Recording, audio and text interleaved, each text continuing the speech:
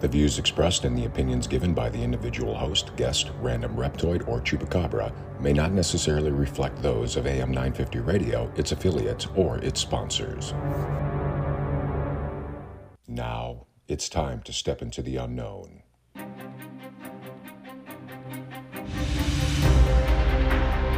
There are things people experience but never talk about. A shadow moving in the corner, flickering of the lights, a disembodied voice. We invite you to talk with us. Share your story, share your experience, because this isn't just your story, this is our story. This is GhostBox Radio with Greg Bakken. And this is GhostBox Radio on AM 950, where every night we talk about the paranormal, ufology, Bigfoot, and so much more. My name is Greg Bakken. Thank you very much for joining me tonight. Happy Monday, everybody. I wanted to say, just kind of being nice and just, cordial, and I just wanted to just say what I did over the weekend, and I don't remember. I actually was asked today, how was your weekend? And I was like, I don't remember what happened on Saturday. And that's kind of, I don't know. That's kind of sad. And before anyone has any smart ideas, had nothing to do with drinking. I have not drank. I just don't remember. I think it's more because it was uneventful on a spectacular level that there was nothing that I can remember from it. But I hope you had a more eventful weekend than I did, because it really was just like I've been struggling all afternoon to kind of think what I did, and whatever it was very boring. I can clearly give you that, and I don't even think that I cooked anything good or anything. So there we are. As we're getting into it, I'm really excited tonight to have back on Michael J. Worden. We're talking tonight about his book, his first true crime book that he had done, The Murder of Richard Jennings, the true story of New York's first murder for hire. And as you know, we haven't done a ton of true crime on the show, so I'm very excited to be able to do that and then bring on Michael tonight. And if you have any questions, if you had a chance to read this, definitely go check it out, or let us know. First of all, if you haven't, it's available on Amazon, but I do ask if you go through ghostboxradio.com, and on the top menu bar it says GhostBox Book Club, and there if you get his book, and he has a couple books that we have on that page, if you get the book, a little bit of do-re-mi comes back to GhostBox Radio. There's nothing wrong with that, right? Everyone should win in these situations. Michael, welcome to GhostBox Radio. Hey, Greg, I'm glad to be back on. I really look forward to talking to you on these forums. So, thank you. I'm glad that you're able to get on. I know that there's a lot of busyness. A happy New Year, first of all, Michael. It's great to be able to get you on, and This is the first of your. Was this the first book that you written? No. Or is the first true crime book? This is the first true crime book. The first book was Ghost Detective, which I wrote. That's right. In 2009 about my experiences as a paranormal researcher in the paranormal field. Sure. So this was my first foray into true crime, though. Okay. Well, first of all, why don't we kind of delve into this a little bit? And can you tell us a little bit about the book, please? Yeah, so The Murder of Richard Jennings it's a true historical crime. We're going back to the late 1818, so quite a few years ago. Yeah. And it's in Orange County, New York, where I come from. And at this time, there's a land dispute in a family. Mm-hmm. So basically, you have a family fighting over 50 acres of land. Now, to make a long story short, basically, a father bails his son out. The son has worked for the father, kept him debt-free. So this father says, after I'm dead, I'm going to give you 50 acres of land, but you can't have it till your mom passes. And the son, that's a fair deal. He's got his own family. Well, the uncle, the mom's brother of all people, manages to get that 50 acres signed over to him. And that begins this protracted battle for years between uncle and nephew. The nephew's name is James Teed, and his wife is Hannah Teed. They're very important players in this. And, they take pleasure basically in suing one another in the local courts. This is a time when you could have people put in jail for not paying their debts. So one of Teed's good friends, a man named David Conkling from a very well-to-do family in Orange County, gets involved in it. And at one point, he would buy debts that Richard Jennings had at double the face value, just so that he could demand the debt to be paid. And when Richard Jennings couldn't pay it, then the sheriff would have to put him into the jail until it was paid. So, an absolute back and forth. And then there's another gentleman named David Dunning, who is sort of a tenant farmer with his family. I really think this guy's probably got the shortest end of the stick. And the most fascinating character is an African-American man named Jacob Hodges. He lives with David Conkling in his family. He tends his own piece of land. He's never been a slave. He's much older, too, than the rest of the men involved. And he's a former sailor, so you can imagine the papers of the time talk about this man having every vice that you can imagine a stereotypical sailor is supposed to have. So at the end of 1818, to make a really long story short, the local courts have settled a dispute over land. Richard Jennings can have the property, but he can't get it till after the first of the year, and then he can make application for possession. He's going to kick everybody off the land that is involved in anything. The Teeds are going to lose money, the Conklings. They decide the only way to get rid of this problem is to kill the old man, Richard Jennings. He's already in his 70s. So they conspire, and they decide they're going to pay Jack Hodges money to kill him. And that's exactly what happens. The December of 1818, he walks up to check the wood lot, as he did on every day, because they were back and forth cutting wood. And Jack Hodges and David Dunning approach him, and he's shot, which doesn't kill him. So then he's beaten to death with the butt of a musket. And he's left there in a field. And of course, when he doesn't come home, the first place they look is the field. And within a few days, the whole plot has fallen apart. And by the beginning of the new year, 5 people have been arrested for conspiring to murder Richard Jennings or for murdering him. Wow.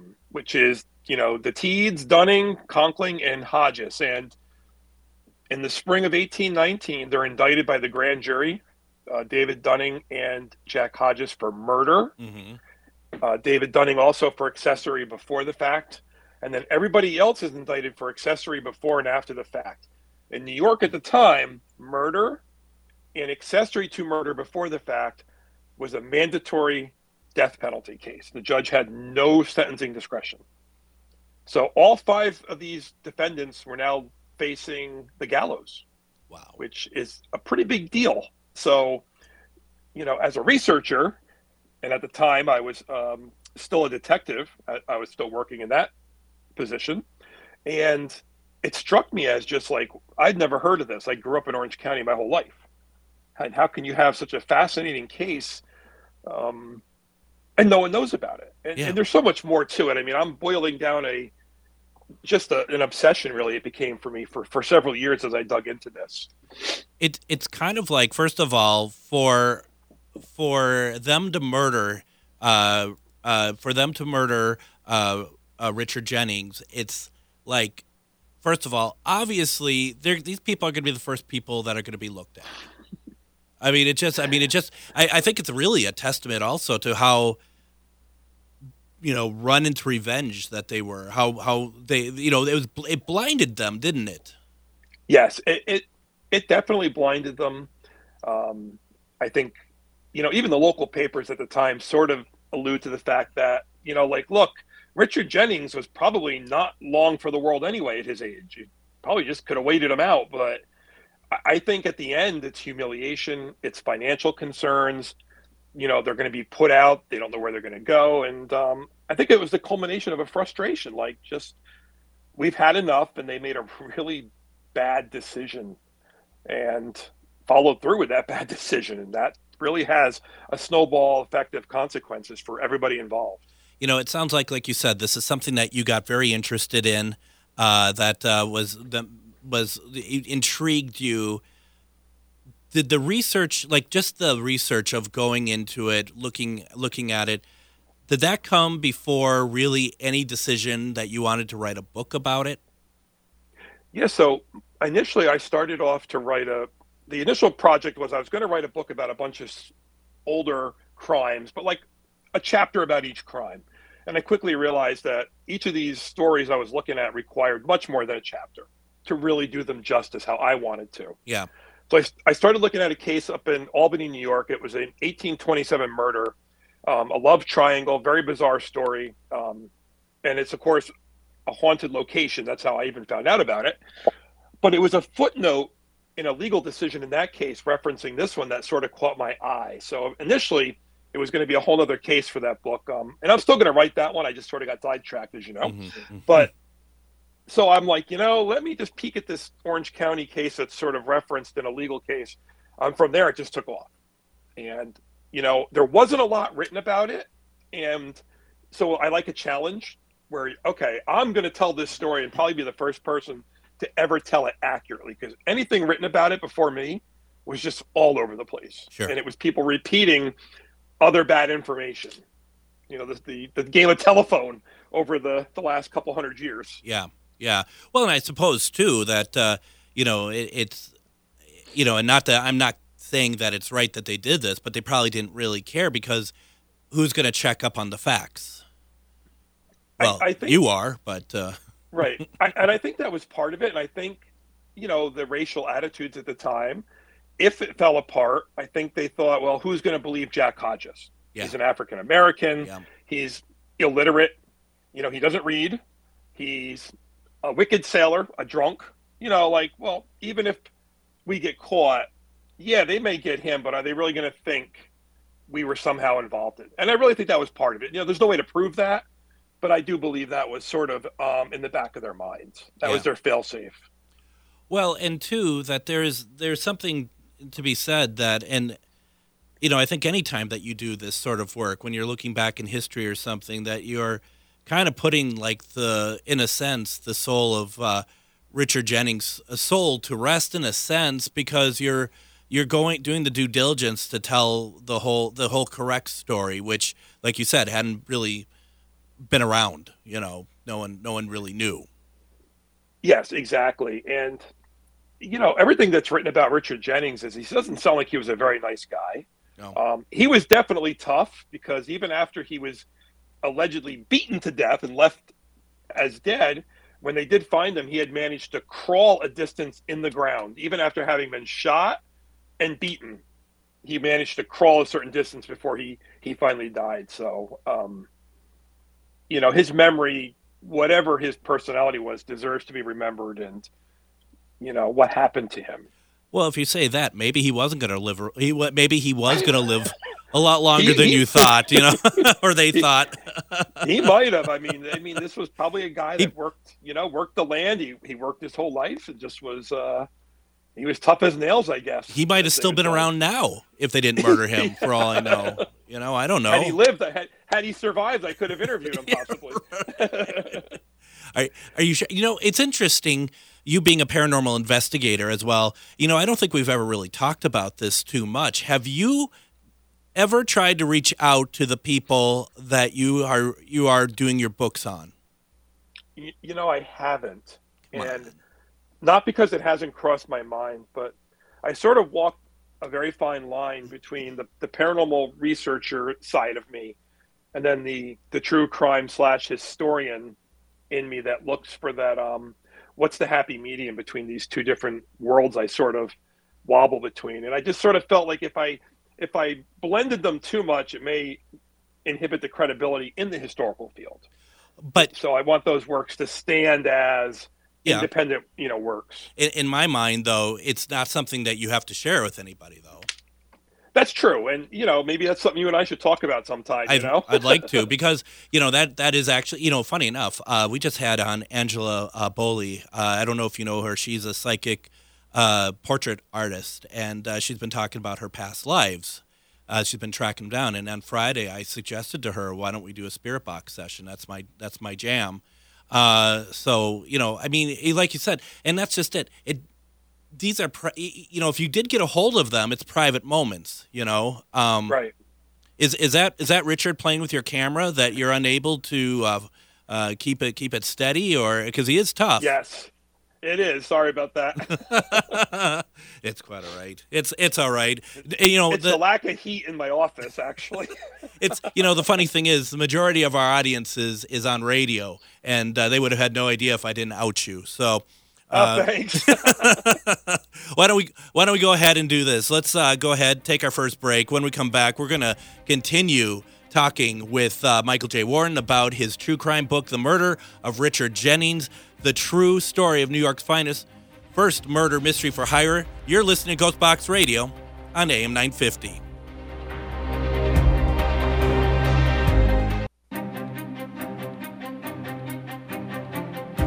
And welcome back to GhostBox Radio on AM 950. My name is Greg Bakken. Thank you very much for joining us tonight.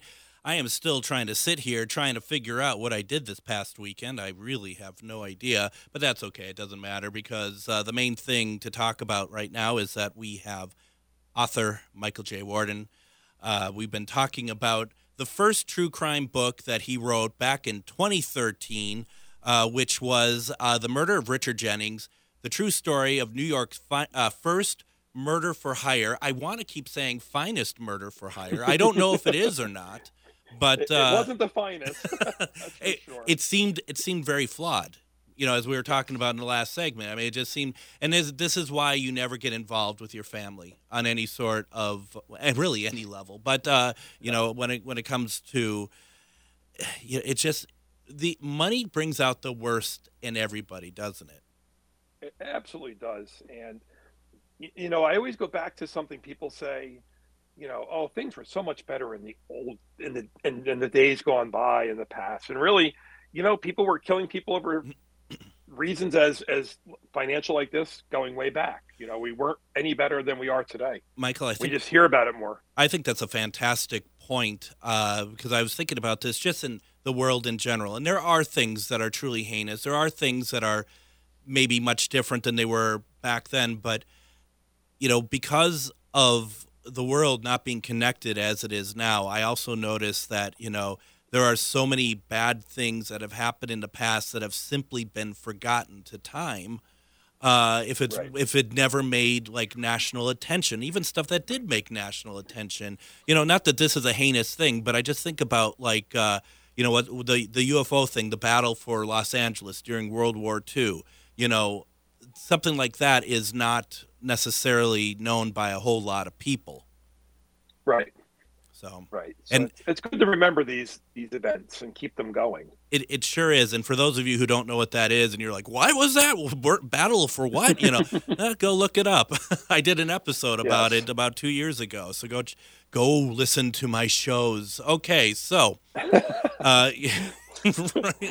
this is what it's come down to, Michael. I'm begging. Hey, listen. I'm begging people. Do. Yeah, right. Hey. Please listen. All right. So, okay, a couple things that I had seen that you had noted was that you had talked about that there was some myths and legends that were kind of surrounding this, what happened here with Richard Jennings.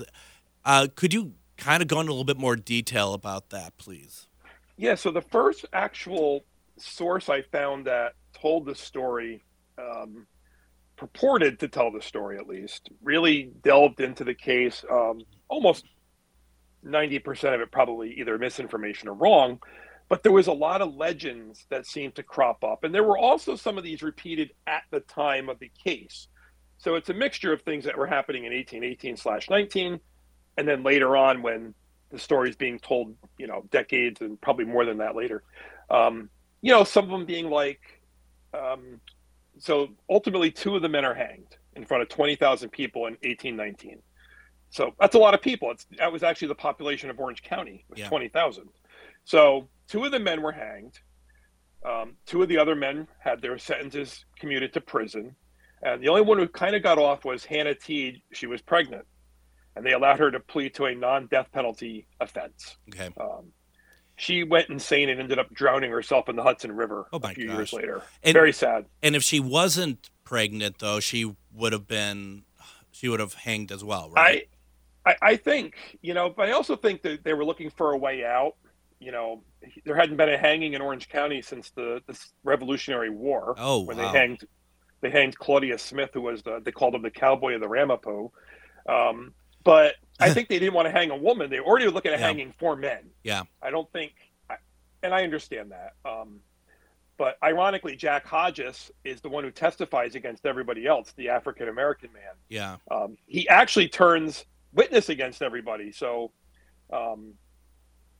fascinating. I think they thought they wouldn't believe him, but it turns out that an African-American man convicted the other 3 white males that were involved in this case. So, yeah.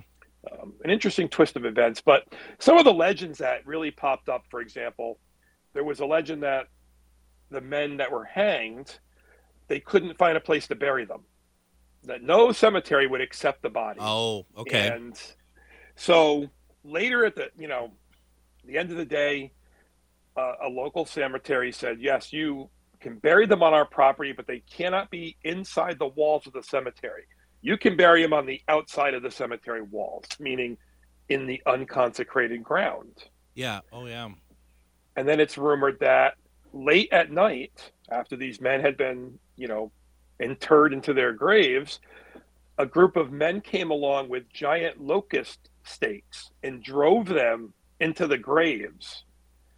Now, the only reason someone would be driving stakes into the grave goes back to old superstitions around vampires. Yes. And being buried in unconsecrated soil, hanged people, suicides, etc.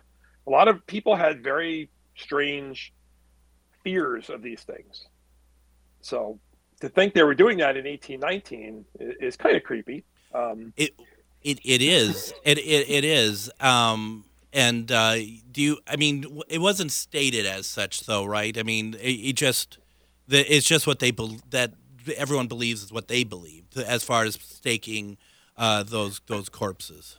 Right. And ultimately what I found out was that didn't happen. It didn't happen. Okay. No, they were buried privately with their families. And I'm not sure exactly what cemeteries.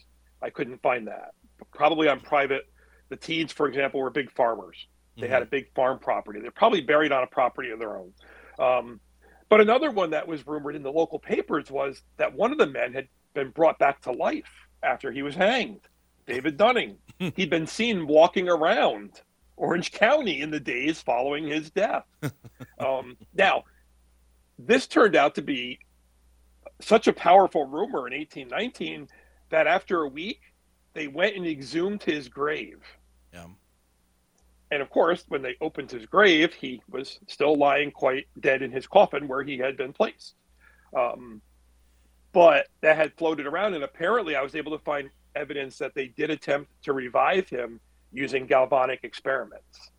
So there's a hint of truth to that rumor. There is a hint. And as Chuck says, you can't hang a man twice.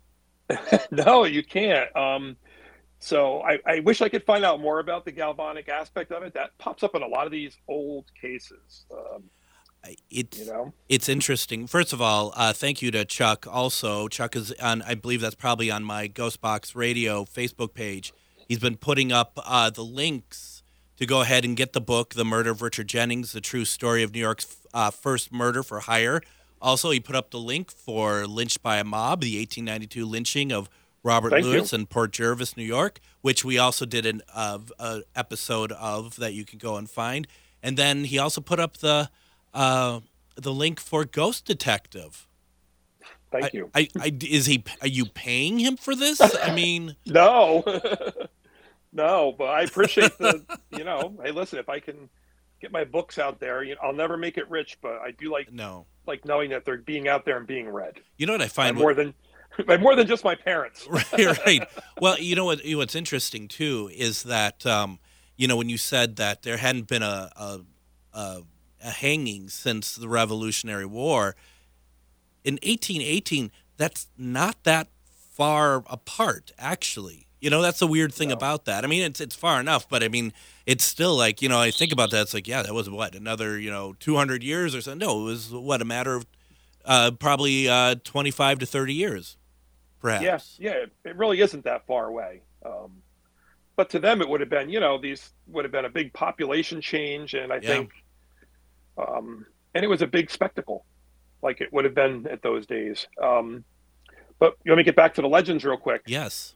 So, in addition to the sort of that supernatural overtone, there was legends that, there was this dramatic moment on the gallows where they brought all of the condemned people, all 5, according to the articles. And, moments before they're about to be hanged, the sheriff pulls out of his pocket a piece of paper and reads that, the sentences had been commuted for, 3 of them. Well, that never happened. And, they were never taken off the gallows. They were never even brought there.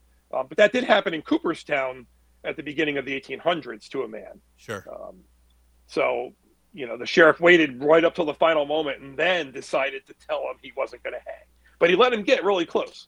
So now we know. Now we know where those television tropes came from. Yes, they really did happen, apparently. But I think the most fascinating was this character of Jack Hodges, because they talk about Jack Hodges and David Conkling. Those are the 2 men that get their sentences commuted. Yeah. And both end up getting out of prison at some point. They do go to state prison. And David Conkling, it's rumored, was very sick, and he died shortly after getting out. And his family was so appalled by his conviction that they changed the spelling of his name on his gravestone, and they even put the wrong date of death on his gravestone, so that you couldn't tell it was him. Oh, wow. Kind of a silly rumor, a little bit of truth on the gravestone part, because he died in 1840, and the 4 was wearing off of the gravestone, so it looked like 1810. So someone in the future, after he died, in the 60s, 50s, looked at his grave and saw 1810, and his last name was Conkling, but they had dropped the G, so it was Conklin on his gravestone. Okay. Which they tended to switch back and forth anyway. They weren't hiding anything. It was just what it was. But Jack Hodges, if I could meet one person from my books, it would be Jack.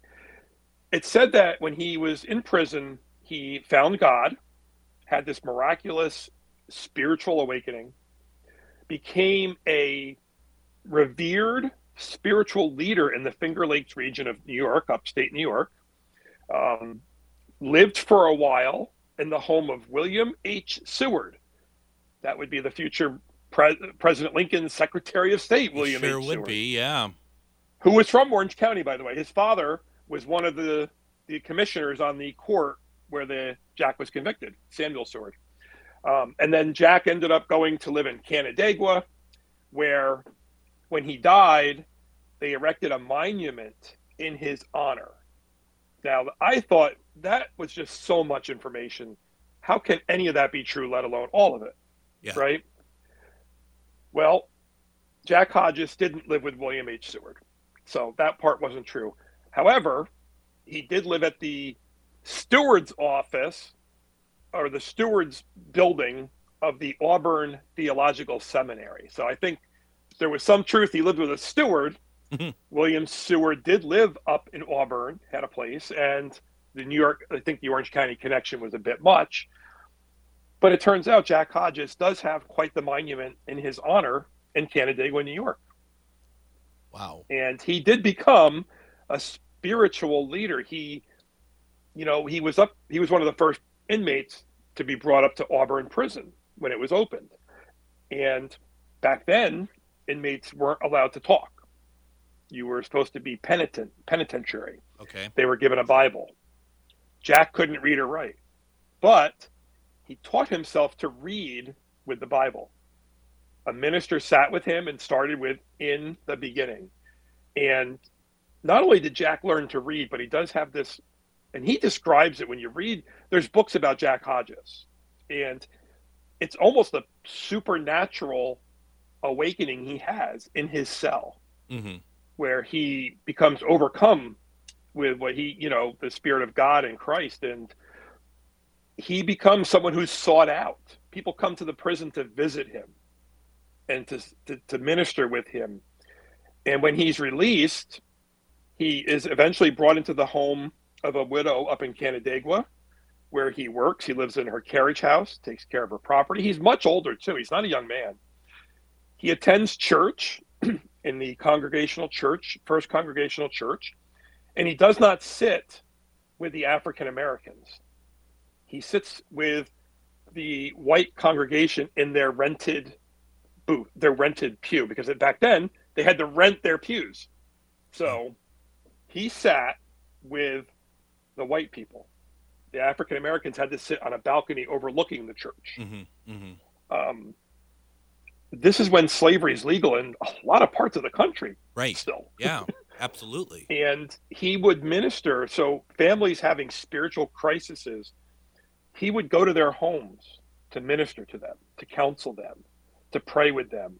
And these were the homes of white people in Canandaigua. In fact, he didn't associate, it said, with the African American community locally, mm-hmm. that he really kept to himself. When the home he lived in, when the widow was, the house was being sold, they sold it on the condition that the new owner had to keep him on, let him live in the carriage house until he died. And the new owner was a man named Myron Clark, who was later went on to be a governor of New York. So he did live with someone rather prestigious, a future governor. And it's his daughter that ends up, they do put a marble monument on his grave. And then Myron Clark's daughter later has a bronze plaque put on it because the marble is sort of getting a little worn. Sure. But he has this beautiful monument, and it talks about how he was condemned, wicked, tempted to sin, and found God. His funeral was well attended in 1840s. It was like the whole town turned out to see Jack Hodges off.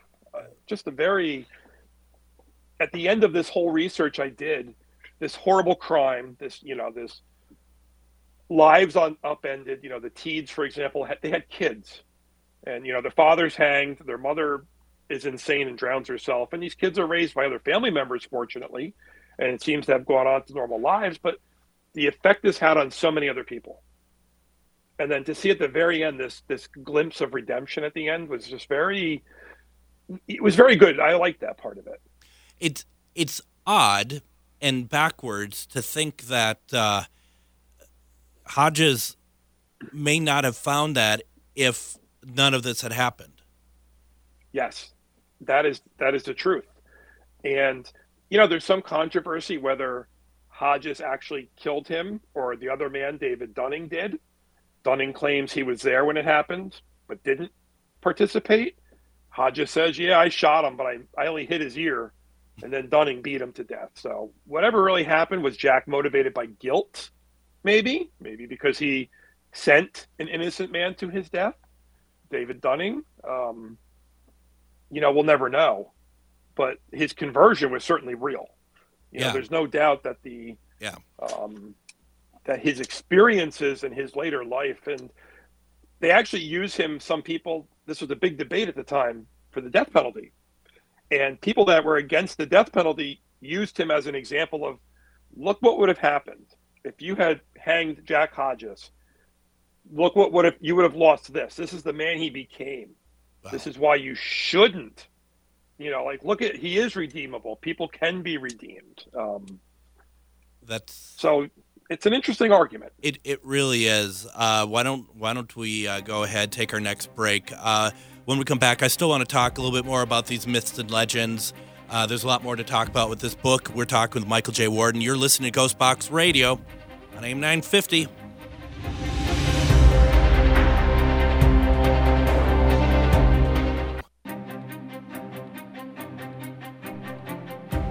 And join us tomorrow on GhostBox Radio as we are going to bring in Mr. Zero. You're probably wondering, you might not be wondering who Mr. Zero is if you are in the Twin Cities. He has a place where you can get pop culture stuff in the Twin Cities. He's in Roseville. He's going to be in studio tomorrow. He wants to be in all of this grandeur tomorrow. And we're going to have him in here. We'll put him in the other room, and we're going to be talking about pop culture. We're going to talk about some of the stuff he sells, bands, because he's been around a couple. It's going to be a really interesting conversation. I really don't know what else to say about it other than that, because I think this is going to go all sorts of places. It's going to be a lot of fun. Then Wednesday, I'm going to have on Evidential Medium Debbie Romero. She's kindly giving her time to do one-question readings for us. That's Wednesday. Get your questions together because these are always very fun, very enjoyable, and I'm really looking forward to seeing what Debbie has to say. It's going to be a great program. We are talking with Michael J. Worden. He's the author of The Murder of Richard Jennings, the true story of New York's first murder for hire. We've also, once again, go to ghostboxradio.com and you can look up our earliest discussion since I went nightly, talking about Lynched by a Mob, the 1892 lynching of Robert Lewis in Port Jervis, New York. Michael, none of your titles are short, are they, for your book? They are very, a lot of syllables, a lot of words. They don't fit on any of the art that I make. No, I promise my next one, I'll pick a shorter title. I hope. It just needs to be like, a letter, not even a word. Just give me a letter, like K or something, and then I think that'd be great. I could do that. No, you can't. No one would want you to. Well, Greg said to do so. That's what I'll call the book, though. Greg told me to pick one letter.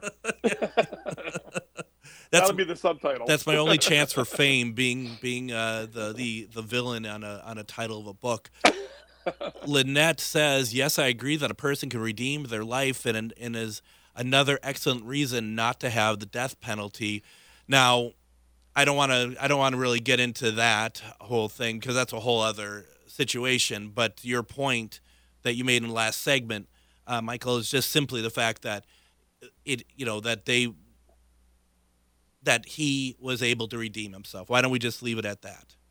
That right. he was able to redeem himself. If people want to use those things for an argument one way or other, that's where they're at with that. But the good news, the end of the day, is that he was able to turn his life around.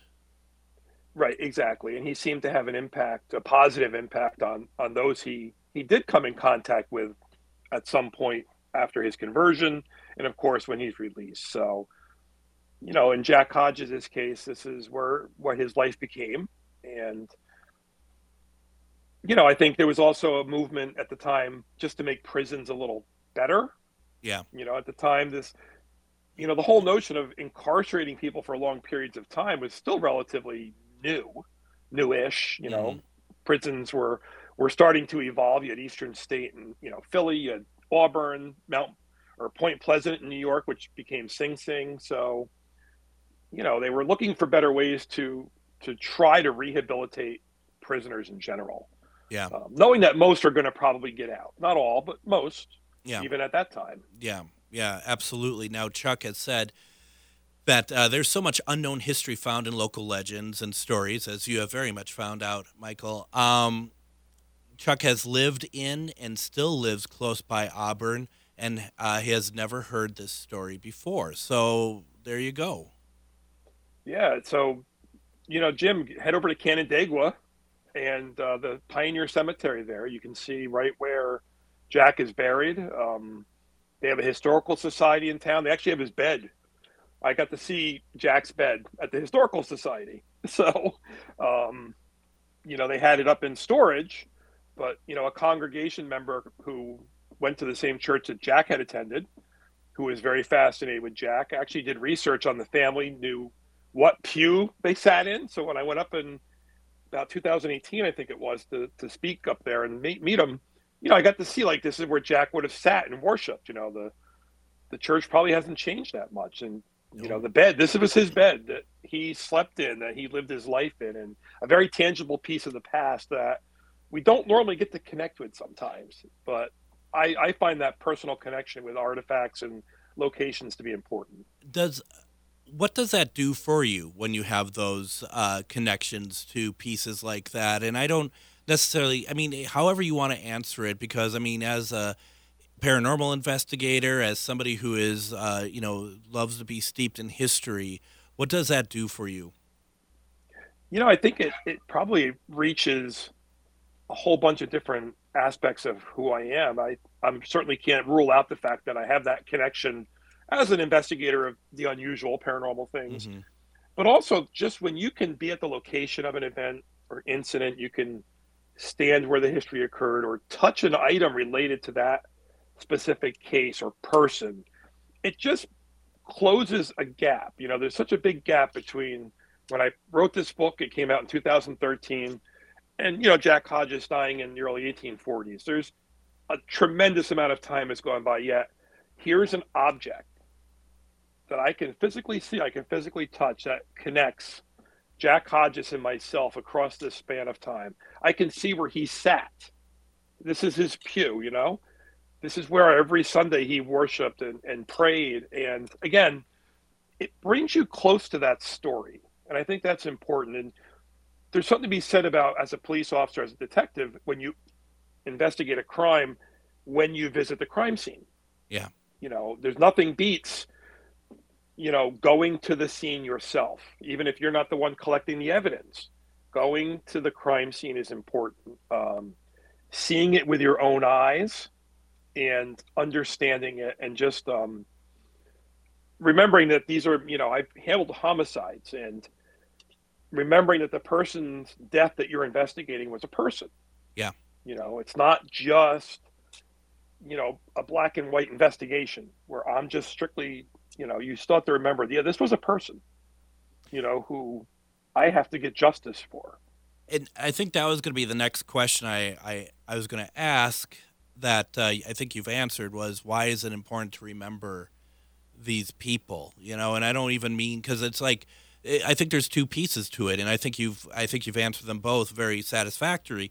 Where it's like, yeah, there's one thing about talking about a heinous crime. There's something talking about something that we all we as true crime fans really like to experience, as far as reading and stuff. But there's a human level to this, isn't there? That I feel like if anybody who's going to write about this stuff doesn't include that in some way, you're doing a very huge misjustice for the material in general. Yeah, I have to agree with you 100,000,000%. And I think I try to really keep that human connection.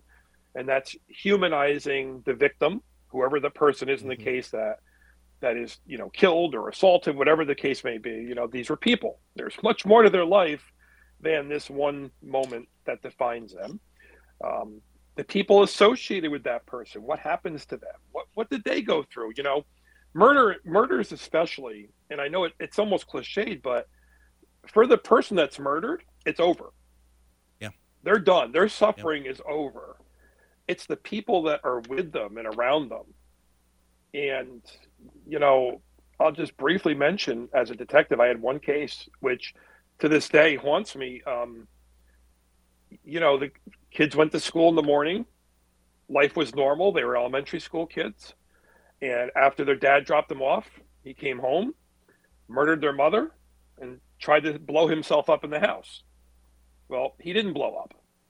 But fortunately, I didn't have the job, but I was in my office, and, right across the hall, I could hear the crime victim counselor and the juvenile detective telling the children that they're never going to see their mother again. And just the horrible, horrible pain that those kids went through. Yeah. And probably still go through to this day. I mean, just that never ends. These people suffer, and, it's important to remember them, and also remember the people associated with them. They continue to suffer. It's never truly over for them. Well, and you think about that too, in the sense of the orbit that it creates. As you just mentioned, but one that you even just talk about, which I'm assuming you understand it as you talk about it, that it includes yourself. Like this, Yes. What this person did has now affected you, and it's like, well, you were a detective, obviously but you weren't a detective on the case, and you were just in there, and you're hearing it, but it's never left you. I mean, these are the residual effects of when someone does something like that, and you could probably have that a million times over with different detectives and police officers throughout history who have seen, or soldiers who have seen stuff, and it's never left them, because of what one act, something that happened, the effect of it. Oh, absolutely. There's a few things that still haunt me, and probably will till I'm dead. But that's just well, this is part of the job. I also think about too, like an effect. I mean, of like, as I always think about my great uncle who was on Normandy, and he never had talked really about it, but when he did, he tells the story of when they're in the tanks and he's on the beaches of Normandy, and his tank buddy decided to see what was going on out there by lifting his head out of the tank. Right, you could already see where this is going, and he comes back in the tank without a head, and it's just, I mean, my great uncle passed away in 1997, and I'm still, that hasn't left me. I mean, that's the thing, that's the human side of it, and I think that's what keeps us on the side of, hopefully on the side of, not killing everybody in sight, because we feel that empathy of those moments. Yes, absolutely. Emily on the chat, she says humans are capable of great and terrible things, and I think maybe that's the name of your next book. Yeah, it really sums it up, Emily. I think perfectly. It really does. Really, it's look at we are capable of putting people on the moon and sending the Voyager spacecraft at the edge of our solar system, and then we're also capable of just the worst inhumanity towards one another in the same breath. And it's so I try to focus on the positive, though. We continue to move forward, hopefully. So as we have just a couple minutes left, I have to ask you, Mr. UFO, your thoughts in Miami this last weekend. Yeah, I don't think it was aliens. I know I saw what was supposed to have been a video of an alien. Yeah, I didn't see an alien in that video. No. Yeah, it was like someone, I don't know if it was a cell phone. It just looked like a very dark and, image with things moving in it. As much as I'd like to think we're having an alien invasion, I don't know how that could have been hidden very well. As much as I'd like to think we're having an alien invasion. Wow. Wow. Okay. That's well, that's the paranormal researcher in me. I mean, I'm also the guy that used to say, I'll try not to get too excited when the zombie apocalypse happens. Oh my gosh, that's everyone's gonna be freaking out, and you're out there going, finally, where were you? Yeah. Take me with you. Well, and that's an interesting thing too, kind of based on what we're talking about with the book, as well, is those myth and legend sort of things where, what we're hearing is that everybody is seeing something different than what's being reported. Right. And it's, you're like, are we having a Men in Black moment here or something? But the thing ultimately is that even in this day and age, and when we talked about the world being connected, it doesn't matter. No one, people are not getting the facts correct. Right. Misinformation is so much. The game of telephone today is a lot easier to happen with the internet. Well, and you do have to wonder a little bit too, if, not wonder. I mean, it's a fact that people, love to put out the wrong information as well, and yes. cause stirs and stuff. And we're out of time, so I don't know if any of the stuff we had talked about with the legends and stuff for Richard Jennings' case, if that's the case. But once again, folks, go and buy the book, The Murder of Richard Jennings, The True Story of New York's First Murder for Hire. Definitely, you can get it through Amazon. If you get it through GhostBox Radio, go to GhostBox Book Club. If you get it through there, we get a little bit of money back, just a couple pennies, which is probably more than you got paid to write the book. So, that's something, right? I mean, that's absolutely. Oh my gosh, that's just too funny and too true at the same time. Michael J. Worden, as always, thank you so much for joining me tonight. Thank you. This was fun. I really appreciated it. Once again, folks, go please support authors like Michael, because these are great books. A lot of work put into them. Tomorrow, we are going to be talking with Mr. Zero, and we're going to talk about all sorts of great things. We'll see you tomorrow. Everyone, have a great night.